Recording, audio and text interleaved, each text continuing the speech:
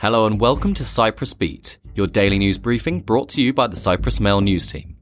I'm Tom Cleaver with the island's headlines. First up, President Nikos Christodoulides said the United Nations requested a short pause of construction in the Pyla area. Speaking following a day of rumoured tensions, he said there were indeed problems and a reaction from the Turkish side. We are asked by the UN that there be a short pause and that everything would go back to how things had been set out in the mutual understanding, he said. He added that the Turkish side insists on claiming part of the buffer zone and said there was a conscious effort on the part of the Turkish forces to challenge the buffer zone's status. Earlier, Turkish Cypriot leader Ersin Tatar announced he would hold a telephone call with UN Secretary-General Antonio Guterres. UN Peacekeeping Force in Cyprus spokesman Alim Siddiq had told the Cyprus Mail earlier that the situation in the village remains calm and the construction is continuing. He added that no unauthorised personnel are in the buffer zone and that there is no unauthorised construction taking place. The mutual understanding contained designs for 400 plots of land north of the village, which are set to be turned into residential properties.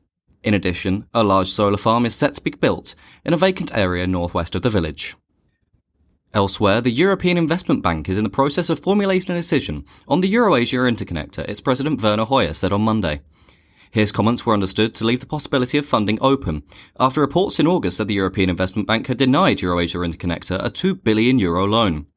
The official position to assess funding the project is underway, but we know that this exciting project has consequences to the energy supply for customers and producers in Cyprus. It also has a geopolitical dimension, and this is because it is a comprehensive project for which we are looking at very closely, he said. Hoyer was speaking during a press conference organised by the Finance Ministry, where he linked the project potential with the aim of reducing energy costs for Cypriot consumers. Meanwhile, police were continuing efforts to establish the motives for the gang-related murders of Thanasis Kalogeropoulos and Alexis Mavromichalis last week, police spokesman Christos Andreou said. Speaking to the state broadcaster, Andreou said that to date, the police were certain of the involvement of the two men depicted on CCTV made public that shows them riding off in a getaway motorcycle from the area where a car was incinerated after the first of the two murders. Police now believe that a 41-year-old suspect was both the motorcycle's driver and the shooter who fired at Kalogeropoulos with a pistol. The two suspects were on Sunday taken to court following their arrest the day before, after police gathered testimony of their involvement in the death of Kalogeropoulos. According to the police, one appears to have been sheltering the other at his home. The identity of the motorcycle's passenger has not been determined, Andreou said. In other news, around 6,000 applications for citizenship are currently awaiting approval and have been piling up at the Civil Registry and Migration Department since 2007, which has come under fire for its lengthy processing times.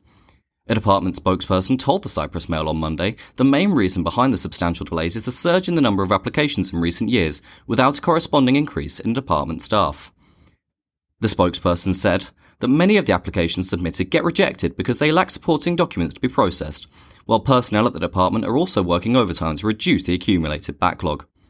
The delayed examination of applications primarily affects Greeks of Russian origin living in Cyprus, some of whom have been waiting over 20 years.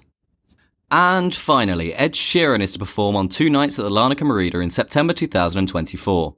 The concerts will take place on September the 7th and September the 8th, while British singer Callum Scott will also feature as a special guest. Tickets for the concerts will be available on the Ticketmaster.cy website from 10 a.m. on Friday. The concerts are part of Sheeran's world tour, which is set to begin in Bahrain in January. While on tour, he will also travel to Bangkok, Manila, Malta, Gdansk and Sofia, among numerous other cities.